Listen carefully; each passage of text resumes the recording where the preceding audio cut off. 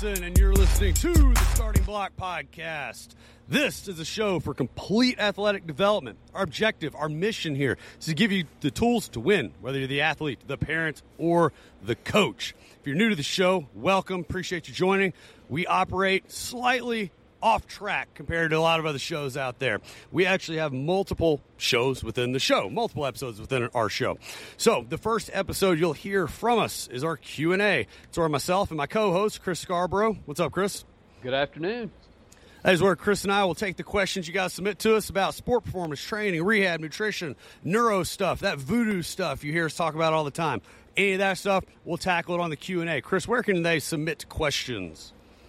Info at startingblockpodcast.com. Yes. All right, that's episode 1. Episode 2 is the other bi-weekly episode. That is our guest interview, and that is essentially like every other podcast on the planet. It's just ours are better. The guest interview, we're going to bring in our colleagues, friends from across the country, across the globe, and we're going to share. They're going to share their stories of success, their tools, what they do with their clients, their patients, in their gym, their practice. And like I always say, it's become an awesome place for our audience to network and get connected with other professionals that share the same core values and mission that we do here at the Starting Block, and it's a great resource for you guys. I'm going to bring our guest on here in just a second. The final episode, though, that we have, which you'll hear from us maybe once a quarter-ish, maybe every couple months, is going to be that Friday Fact, maybe Fire, depending on what kind of mood I'm in. But it's just going to be about 10, 15 minutes of just diving into something maybe a little off topics, but somewhere in our industry. Maybe it was an interesting case that I saw a particular day during the week, or it has something to do with motivation, business, just some type of insight I might be able to provide you after having done this for 16 years now. So those are our episodes. We also ask that you pay your dues, guys.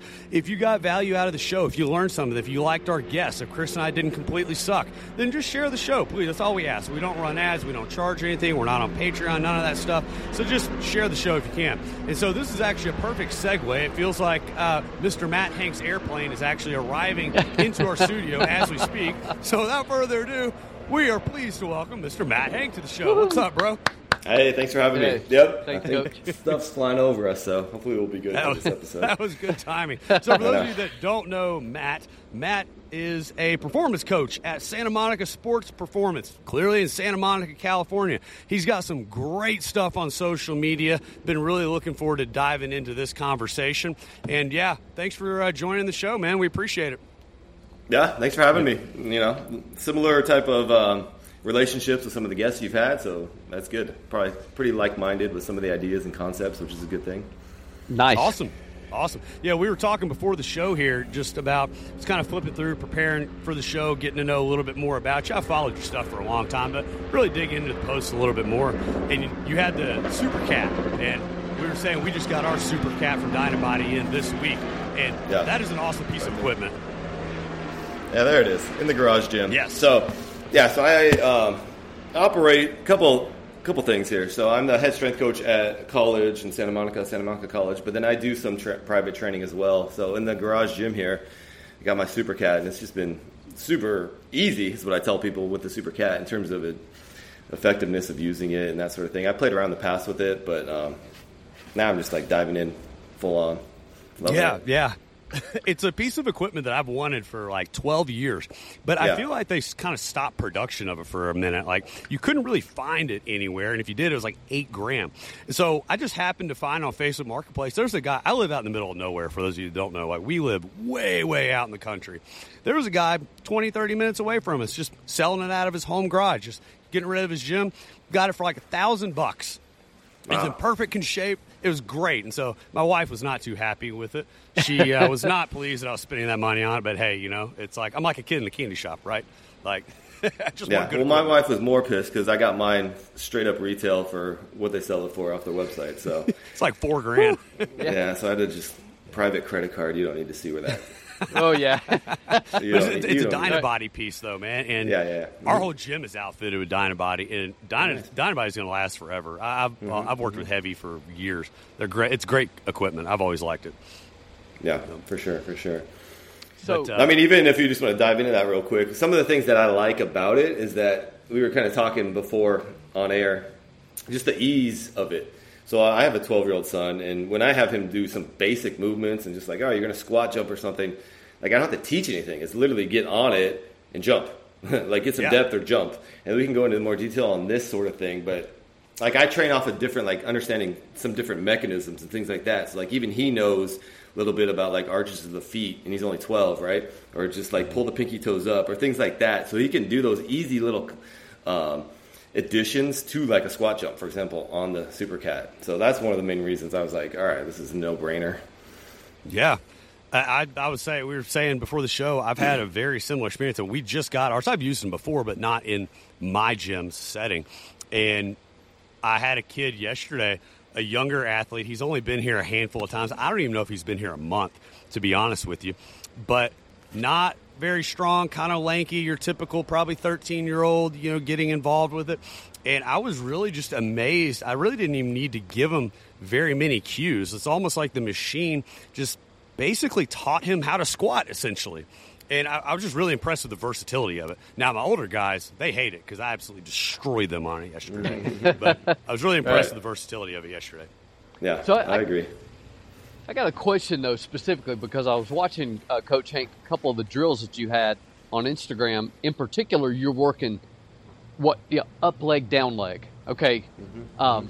Now, that's what Coach Barr, was referring to as up leg, down leg.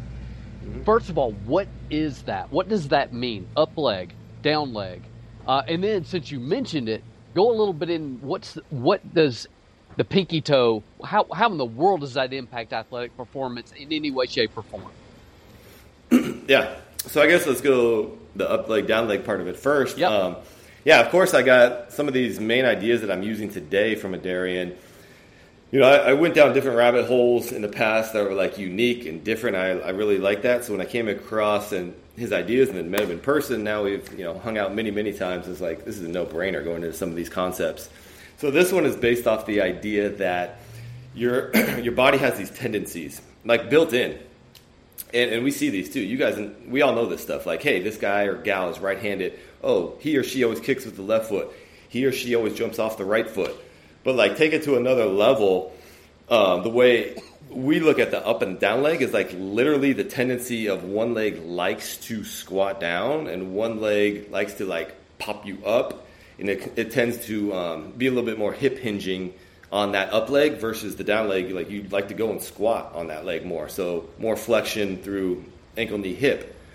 And then, like, people would be asking me, well, how do you even know what is what? And sometimes it's like, well, I don't know. I got to figure it out. But one way that's super easy that I've used now, even with our college athletes, is just the question. Like, if you're going to jump and dunk, and it depends. Maybe they can't dunk. But you're going to jump off one leg as high as you can. Say it's a basketball player. I'll use the word dunk.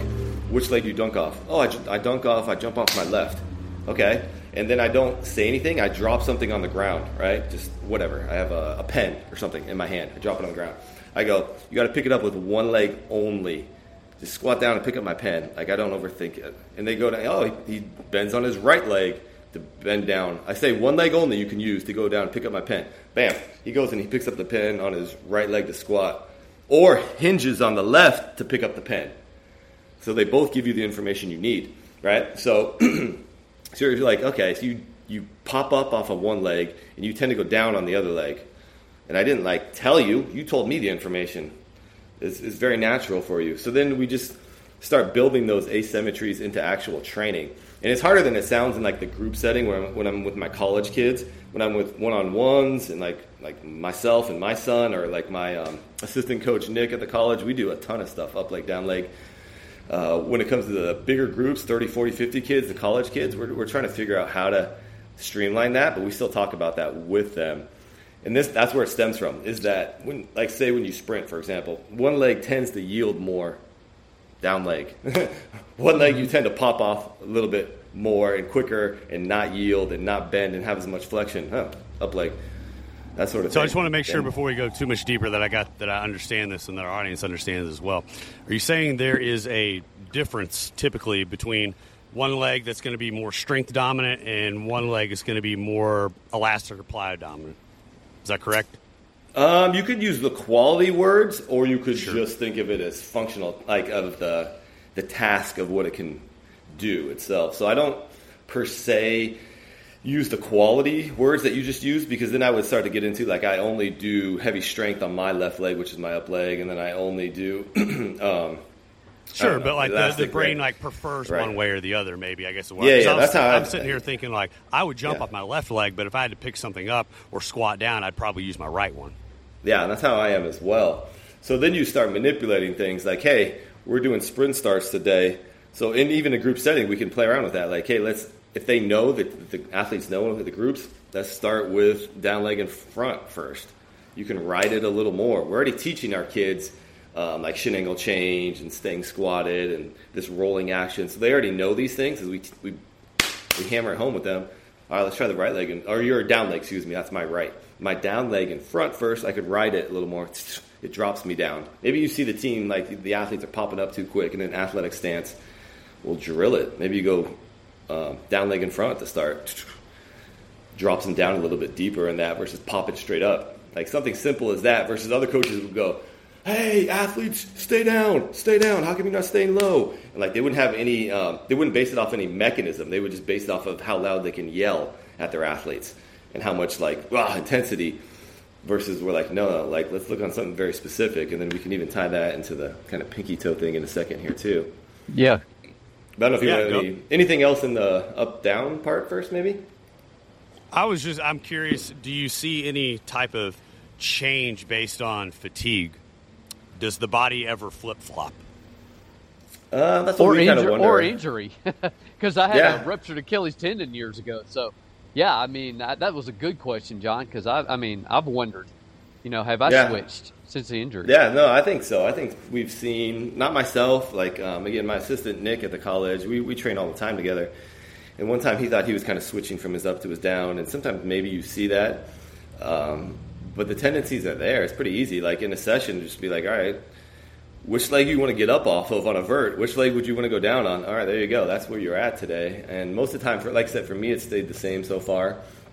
I've talked to other people about this, and I know Darian has, and they try to relate it to like dominant, non-dominant. And I wouldn't even go that far. I would just, it is what it is. There might be tendencies of down leg relates to dominant or this or that. I don't even go there. Which leg do you feel more comfortable yielding on or dropping on? Mm-hmm.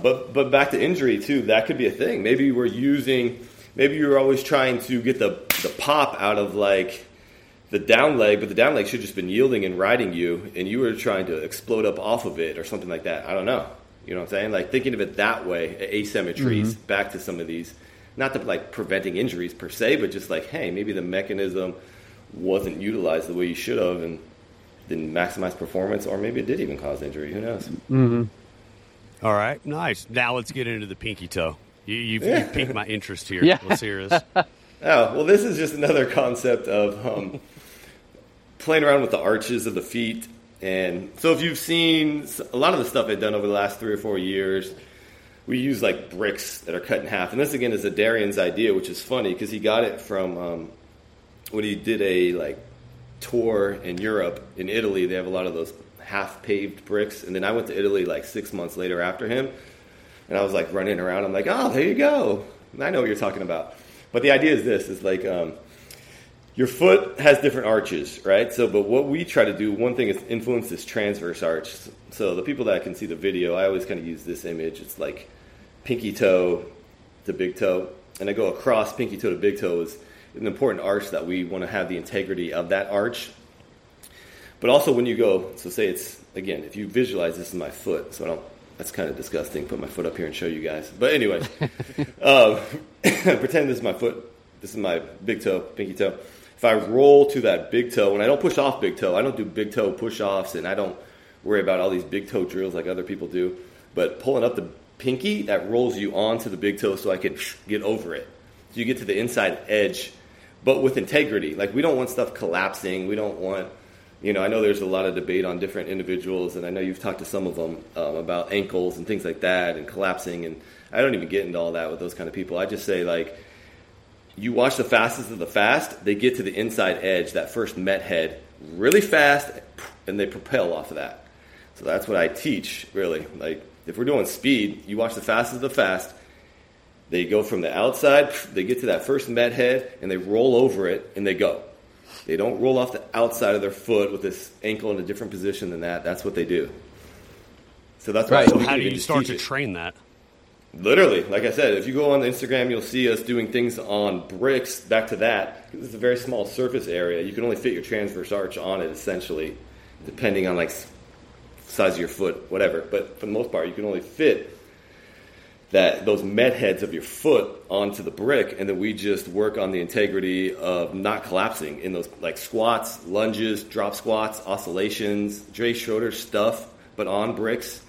So we're taking all those ideas that people are doing. I used to do Franz Bosch stuff, kind of eliminated some of those ideas, but then I went to doing them on bricks, things like that. It's just an easy way to teach that. And then you literally, your hands and feet are connected. So you guys do a bunch of neurological talks and stuff like that too. So it's hands and feet connected. Pull my pinky fingers up right now, just sitting here. Pull my pinky fingers up super hard. My pinky toe kind of comes up as well. And I sort of roll to the inside edge a little bit. But pull it hard, like you just... Yeah, go ahead. Yeah. Okay. Yeah, I see it. You'll see. You just find these little tweaks. Like, you'll see somebody running super fast and the pinky's out, and you'll be like, that's not a coincidence, or is it? I don't know. Well, it's kind of funny you bring that up, Coach, because, we do this very basic, I call it ankle pop drill, where we just do one foot then the other. Basically, it's like lift one foot up at the ankle, and you'll see the opposite wrist. So it's ankle, wrist, Ankle just like and wrist connected, Yeah. And just like you'd see, just like you run. I mean, you'd see left shoulder, right hip, and vice versa. So it would definitely go along with what you're saying, pinky, little toe, obviously. Or, we could pretty much name the joint, and we can find it's opposing on the opposite side, And anyway, so it's interesting you bring that up, but let's talk then also about, what works? So, you told us, you've eliminated a number of things. I don't know. I'm like in a, we'll let the helicopter pass. I'll say that's never heard a helicopter. Yeah. Matt. That one was a helicopter. I haven't heard a helicopter over my house in like 6, I don't know how many months, but I think I'll be okay. Maybe it's the missing fighter jet that. There you go. Can't find. Yeah, I heard about that. Yeah. I'll let you know if I have to go like cover and hide somewhere. I think that's in Ukraine actually. But anyways, but as far as like but you said that you eliminated a number of things that you kind of found that maybe they didn't work, or maybe they didn't work as well as you thought. So let's say we've got athletes, and let's face it, every athlete out there wants to get faster. So, Coach, what works? What works? Well, also then, like you said, what works is sometimes eliminating what doesn't work. So, like if we're going to run, so I posted a lot of like kind of funny videos in the past too, where I had too much free time, so I just made them, to be honest. But making fun of like just the industry, like we want to run fast, yet we're standing tall, punching the ground downward.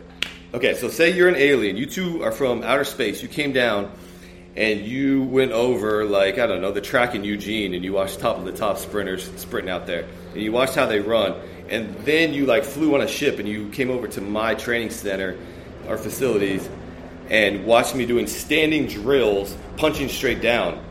You would think that those two are not even in the same atmosphere. They're not related. They're not correlated, because they're not. The correspondence is so minimal at best that I just realized we're eliminating things that aren't running. So people go, oh, you don't warm up? And I said, I never said that in my life. I just said I don't have time for tall marching and skipping and A's and B's and dribbles and things that are only these vertical downward that don't have any like kind of like rotation or movement forward out of it.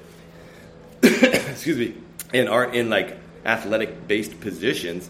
I just don't have time for that anymore. I'm just going to get straight to the nuts and bolts of running and influencing it with different mechanisms and that sort of thing.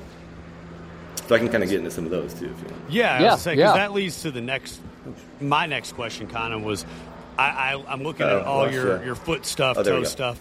I'm looking at your foot and toe stuff, and I equated to what I've said a few times on different shows of we implement a lot of neuro type of work, and inevitably you hear the, we don't want the, neuro kind of bullshit. We don't want that voodoo. Like, we just want to get stronger. So that brings me to kind of my question of, you go through the pinky toe stuff, which I'm going to start implementing now. But what are some of the other pillars of your program design? Like, what are some other elements that you really tend to rely on? A lot of drops, ISO extremes, whatever. Just let's dig into that. Okay. So more towards like enhancing speed, though, specifically, you think, or just anything? Okay. Well, yeah. So I mean, if we take, well, I guess that's why I kind of prefaced it that way, is because a lot of what I'm doing is like, is it going to transfer?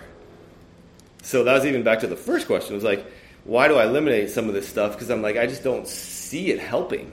So now I'm like, what do I need to do that actually provides some kind of stimulus that they see a benefit on the court, on the field, in the water? I mean, I don't train too much, I guess water polo, but on the court or on the field or in the turf. And then that's where it came back to, like, not the old school, you got to push, pull, squat, hip hinge. It's got to be, bilateral, unilateral. I've kind of eliminated all those concepts. And then it came down to, Olympic lifting and those derivatives are the only way to develop power. So then I eliminated those concepts. And then it came down to, powerlifting is the only way to get strong. So then I eliminated traditional powerlifting. If you're talking about a barbell on your back, I mean, we still do some bench and stuff with football and that sort of thing. But it was like, what actually does work? Well, I still want to get kids strong. So let's, again, work on some of these mechanisms. So I'm going to pull myself down into the squat. I don't want to just collapse like a candle melting into the squat. I'm going to go vertical, drop down into the squat. I don't care if my heel pops off the ground a little bit when I squat. And that's where the concept started making more and more sense. It was like, this looks more and more like sport. I'm just adding resistance to it, or I'm adding speed to it, right? I'm adding rate of force development to it. And then again, I can add a lot of these mechanisms. So for example, like in sprinting, we've seen a lot of benefit training. We call it back leg training. So essentially, like, say you're in a split squat, but now that I load the back leg and that front leg comes up and it's very much squatted on that back leg in its bent position. And we've seen tremendous carryover for being able to stay in those squat positions out of an A-cell or even top end. So things like that. I know I'm kind of going all over the place, but it's like, we don't have like a specific system anymore like we used to. You have to do your Olympic lifts, your power lifts, your accessories by Gray Cook. Like, we don't do any of that stuff anymore, really. Yeah. Well, and I think you're finding a lot more. But let's face it, we all need to be efficient with our time.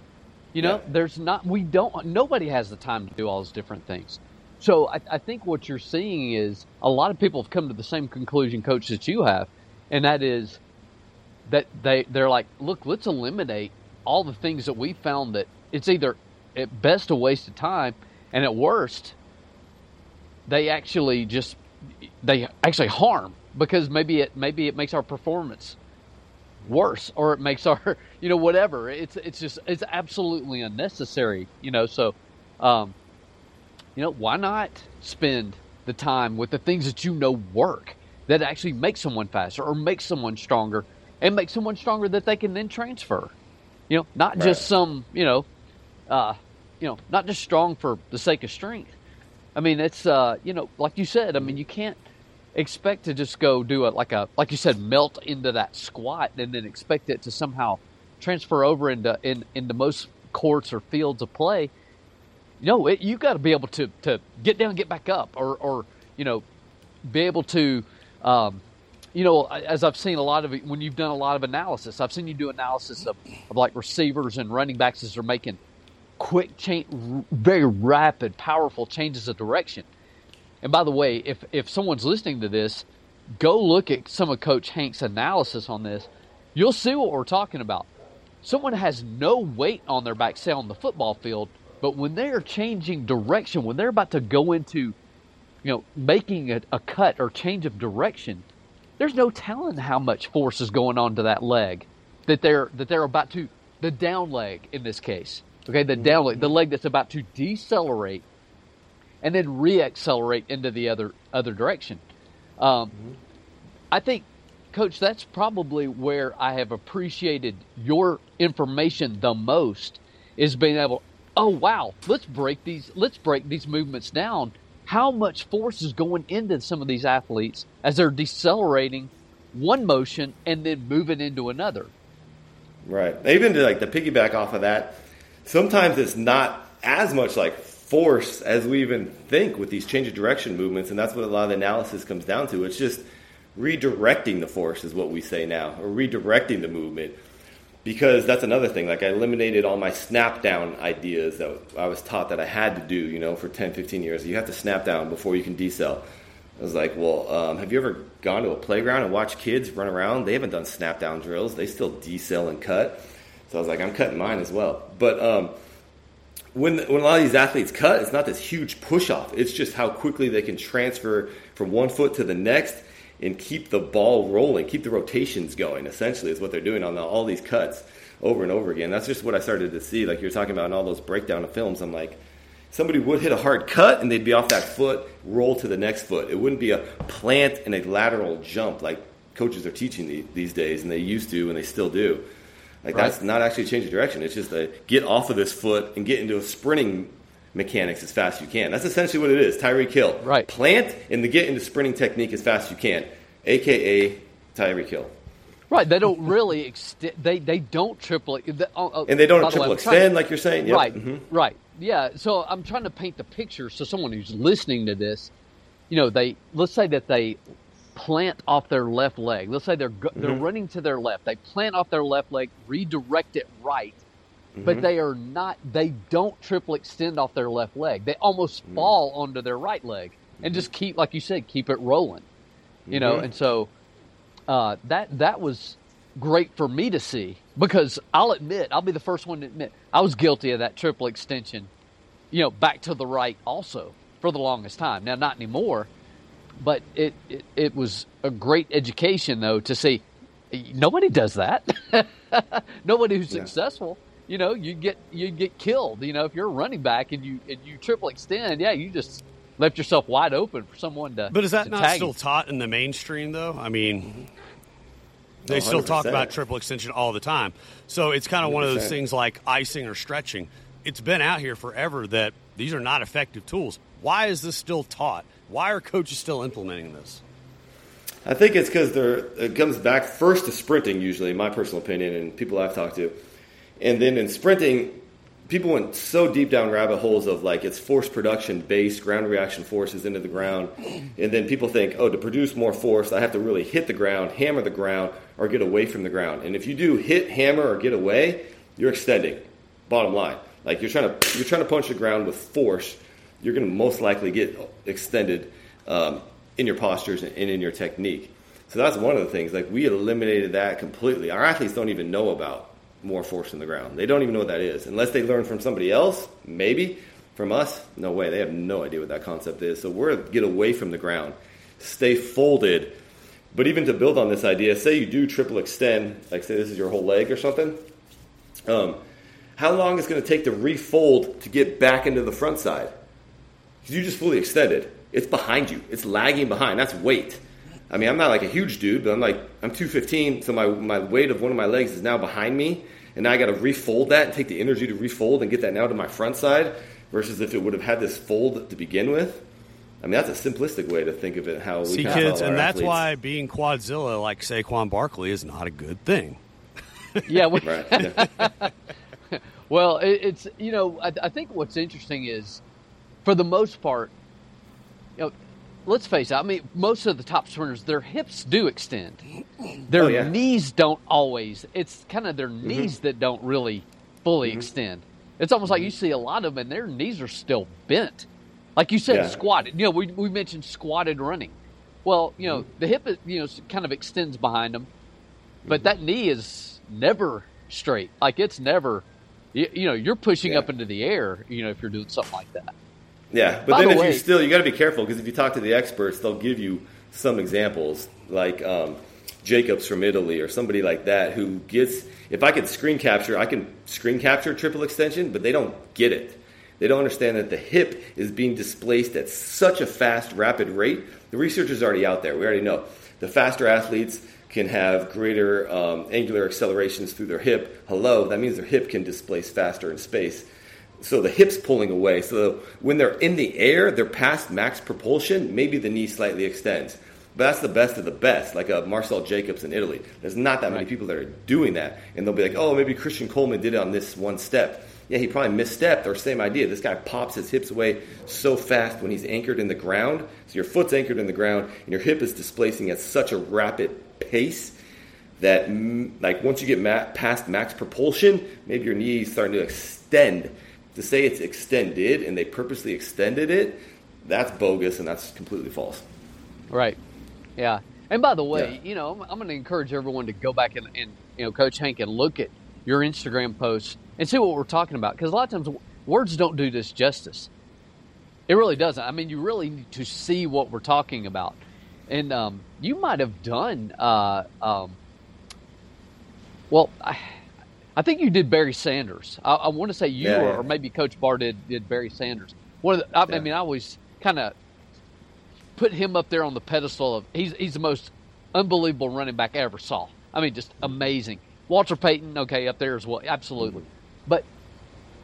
But it doesn't matter. You're right. They never got way off the ground. In fact, they would like change direction so fast, but they never got that far off the ground. They were just rolling into that next step faster than anybody else. Yeah, they're always bent, and back to like speed mechanics. Long leg, long lever just takes longer to do something with it. These short, compact levers, you can start cycling them quicker. So that's one of the quickest ways that we're seeing improvement on our speed training at the college with our athletes, myself and my assistant Nick, and both of our personal clients, is just bending them, staying folded. The folded limb moves super fast, so it can do what it's supposed to do. It can go from on the ground to in front of you, and then the cycle can happen really fast. And there's not much coaching there. There's a little bit, but just stay folded. That's what Barry Sanders, he stays folded the entire time. He's just wiggling, but he stays folded. So that brings me naturally into putting the whole thing together, flipping through your page. I see a lot of, you love the jammer press. You love the jammer. I've seen quite a bit of landmine work. You mentioned coiling a lot, right? Yeah. I see, Darian talks about that, David Weck. Explain to the audience a little bit about coiling and how this whole flow and coil concept works. Yeah.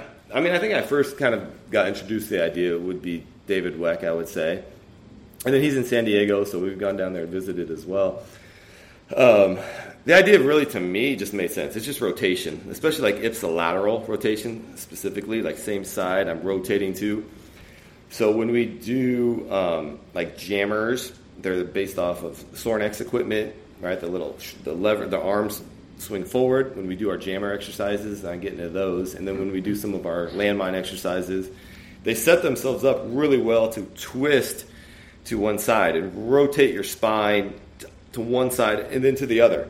Just like you see with movement too. So you see that in sprinting. You see this coil is just a twist to one side. That's all it means. Coil or twist to one side or rotate, whatever word you want to use, to one side. Is through the spine, but it's specifically like through that kind of low lat and oblique area. So we actually train that a lot too. And we train it different ways, isometric, and for sure we train it very like ballistic and dynamic in nature with the jammer. We set ourselves up like, let's say my left leg is in front, my left arm has the handle, and I'm only going to go one handle. I'm not going to use both all the time, just one. I can coil to the left side, so my left, it's all ipsilateral based. My left leg's in front, that's my up leg. I'll try to kind of be quick off of that leg. I won't drive down as far. And I'm going to twist or coil to load that side, and then I'll come out of it. Well, and then same on the other side. Right leg, I'll coil, but I kind of drive down a little bit deeper. That leg likes to drop down even more. So just combining some of these topics together a little bit too. And then it sets itself up really well with the landmine. And David Weck's done a great job. And Alex, who has Landmine University, has different stuff on how we rotate our... Uh-oh. You got a preschool going on back there?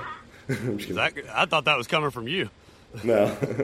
That's not coming from us. That's weird. And then the landmine sets itself up really well with rotation as well. Huh. So we use a lot of that coiling or twisting landmine. So I don't have any literature to support this. Maybe it's out there. I haven't seen it. I genuinely haven't even looked. I feel like I have seen a shift with my high school and collegiate athletes where this lack of coil, lack of flow, it doesn't exist. These kids are locked in. Are stuck. And I see it. I feel like I see it more and more and more frequently. Now, maybe that's just subjective, but let's say that is. Why are athletes getting jammed up? Why are they getting stuck in these types of patterns where that flow and coil action doesn't exist anymore? Yeah, that's interesting. I mean, for sure, when these younger kids go to these training gurus out there in these facilities and they're doing all these anti-rotation and anti-everything, like they're just stiff pillar. I mean, it was a good concept, that came out, like with Athletes Performance. They taught us all this about the pillar strength, and it came out and it had really good intentions, back in the early 2000s. And all the people, not just, all the gurus are teaching us about pillar strength. And it makes sense. You want integrity through your spine and your core. Like, that makes sense to you and me and everybody. But, like, we don't want to have everything locked up where we can't be flowing. That makes zero sense now. So I think trainers went too far. So these pendulums, the pendulum swung so far of anti-movement through the spine, and then we're just back squatting, and we're deadlifting, and then we're doing planks, and then we're doing anti-rotational pressing, and then, like, wait, your spine moved zero. You had a 60-minute workout, and your spine literally didn't flex, lateral bend, or have any rotation for 60 minutes. That's crazy. And then maybe just the kids that aren't training, sometimes it's even awareness. Like, we talk to our kids about, we do drills, and so some practical stuff here. We'll do a drill like, say, get-offs or starts. And if I'm sprinting and you're right in front of me, you'll say you're the computer right here. You're lined up right in front of me. I got to get around you and sprint. So the only way I can get around you is to dip my shoulder. I have to coil to a sprint. It's not rocket science. It's a start. Coaches have been using that start since God knows how long. All I'm telling them to do is get around your opponent and sprint.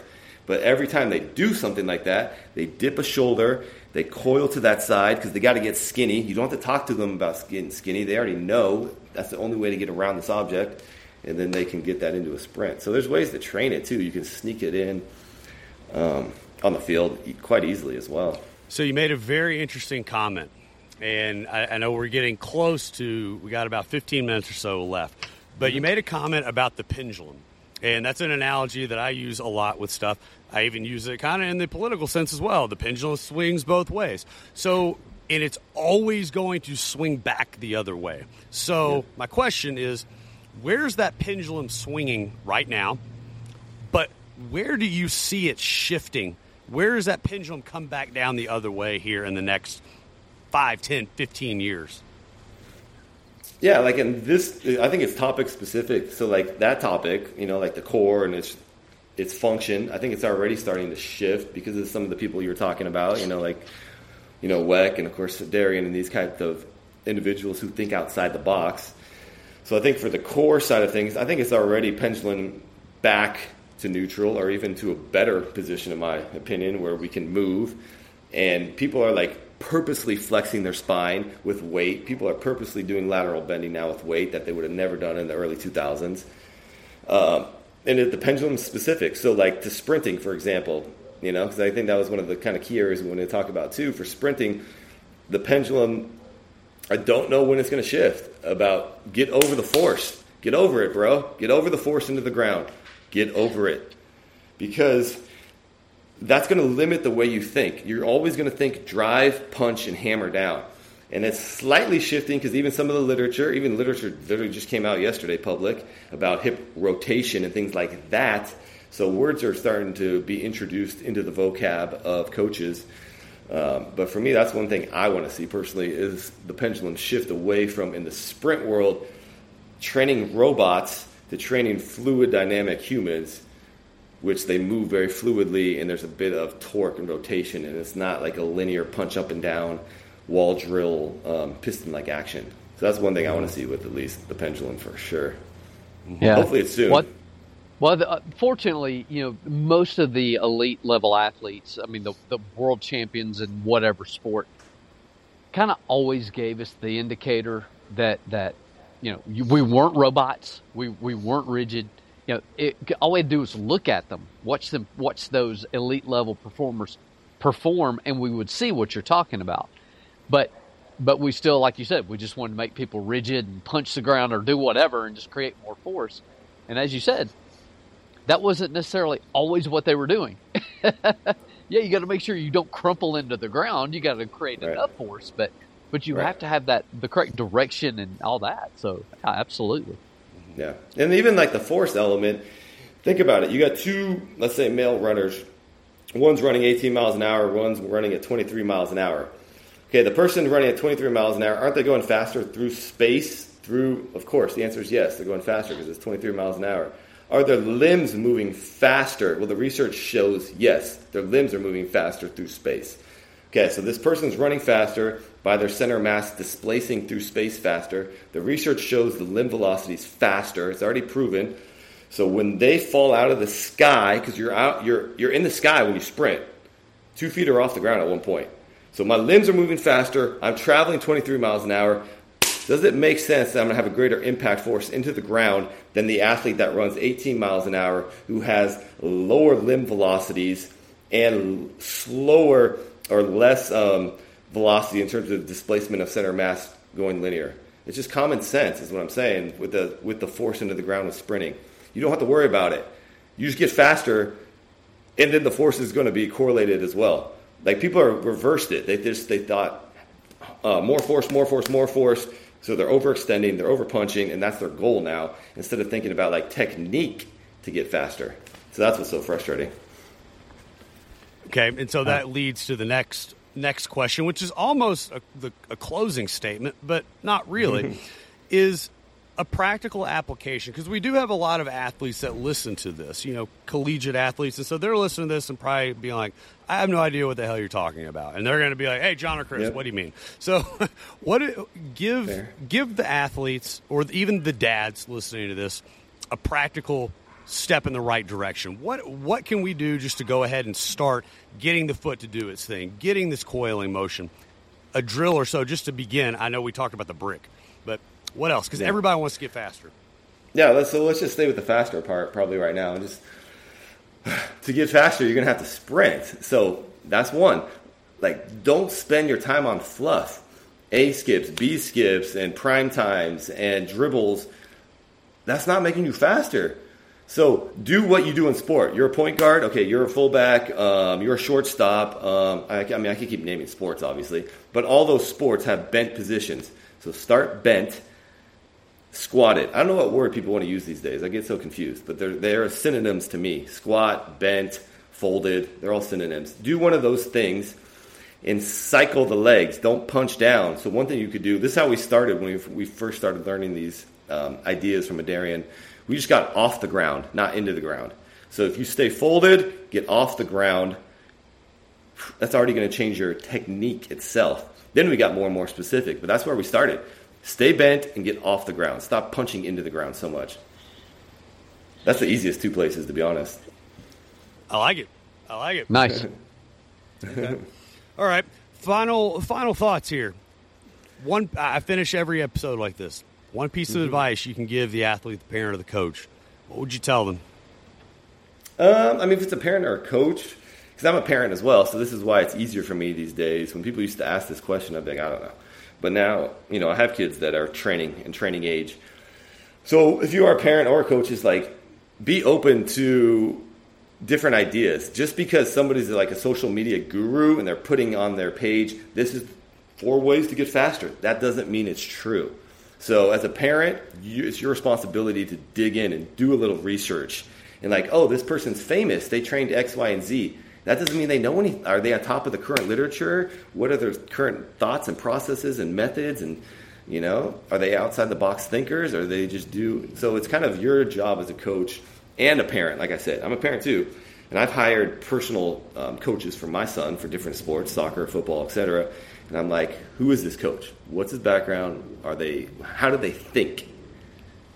So that's one of my. So I'm just laughing because I've been in the same boat. Like my stepdaughter's now a freshman playing softball. And I'm right there with you. I've done that.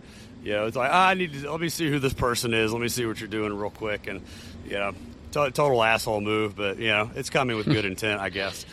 No, I think so. You got to do your research, but yeah. So I think that's the advice. Don't just do something because the gurus tell you to. Look into it a little bit. Does it make sense? Are you sprinting with a straight leg? Does that make sense to you? Are you sprinting standing tall? Does that really make sense to you? I mean, does it? Like, really? No. So, I like it. It's good stuff, man. Really good stuff. Where can people find you? If people don't follow you, what's your handle? What's your website? How can they get in touch with you? Yeah, I mean, through Instagram is usually the easiest nowadays, just because I have constant videos up there on, like I said, analyzing different techniques, and so it's Coach_Matt_Hank. I have a website too where I have some different kind of products where I've analyzed some sprint drills and some webinars and things like that. CoachMattHank.com. We just put out some different ideas, outside the box drills, outside the box thinking a little bit for sprinting.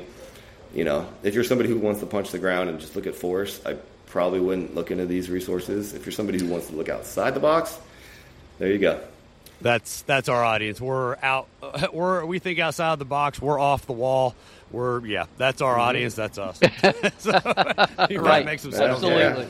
Yeah. There you go. Like minds. Bro, it's been great to connect with you. Really good talking to you, hearing a little bit more. Thanks so much for joining us. Definitely want to dig into it a little bit more. We just covered like one topic here. We got all kinds of stuff we can dig into, and I will I'll hold true. We'll work something out, but I'll see if I can get you that DVD player for that Adam Archuleta video. No, I need to watch it again. Right. Awesome. Thanks, guys. That was awesome. Yeah, it's been great Thanks, talking Coach. to you, man. Guys, that's the show. If you got some value out of this, which I know you did, just share it. Go pay your dues. That's all we ask. Appreciate you guys. Love you guys. That's it.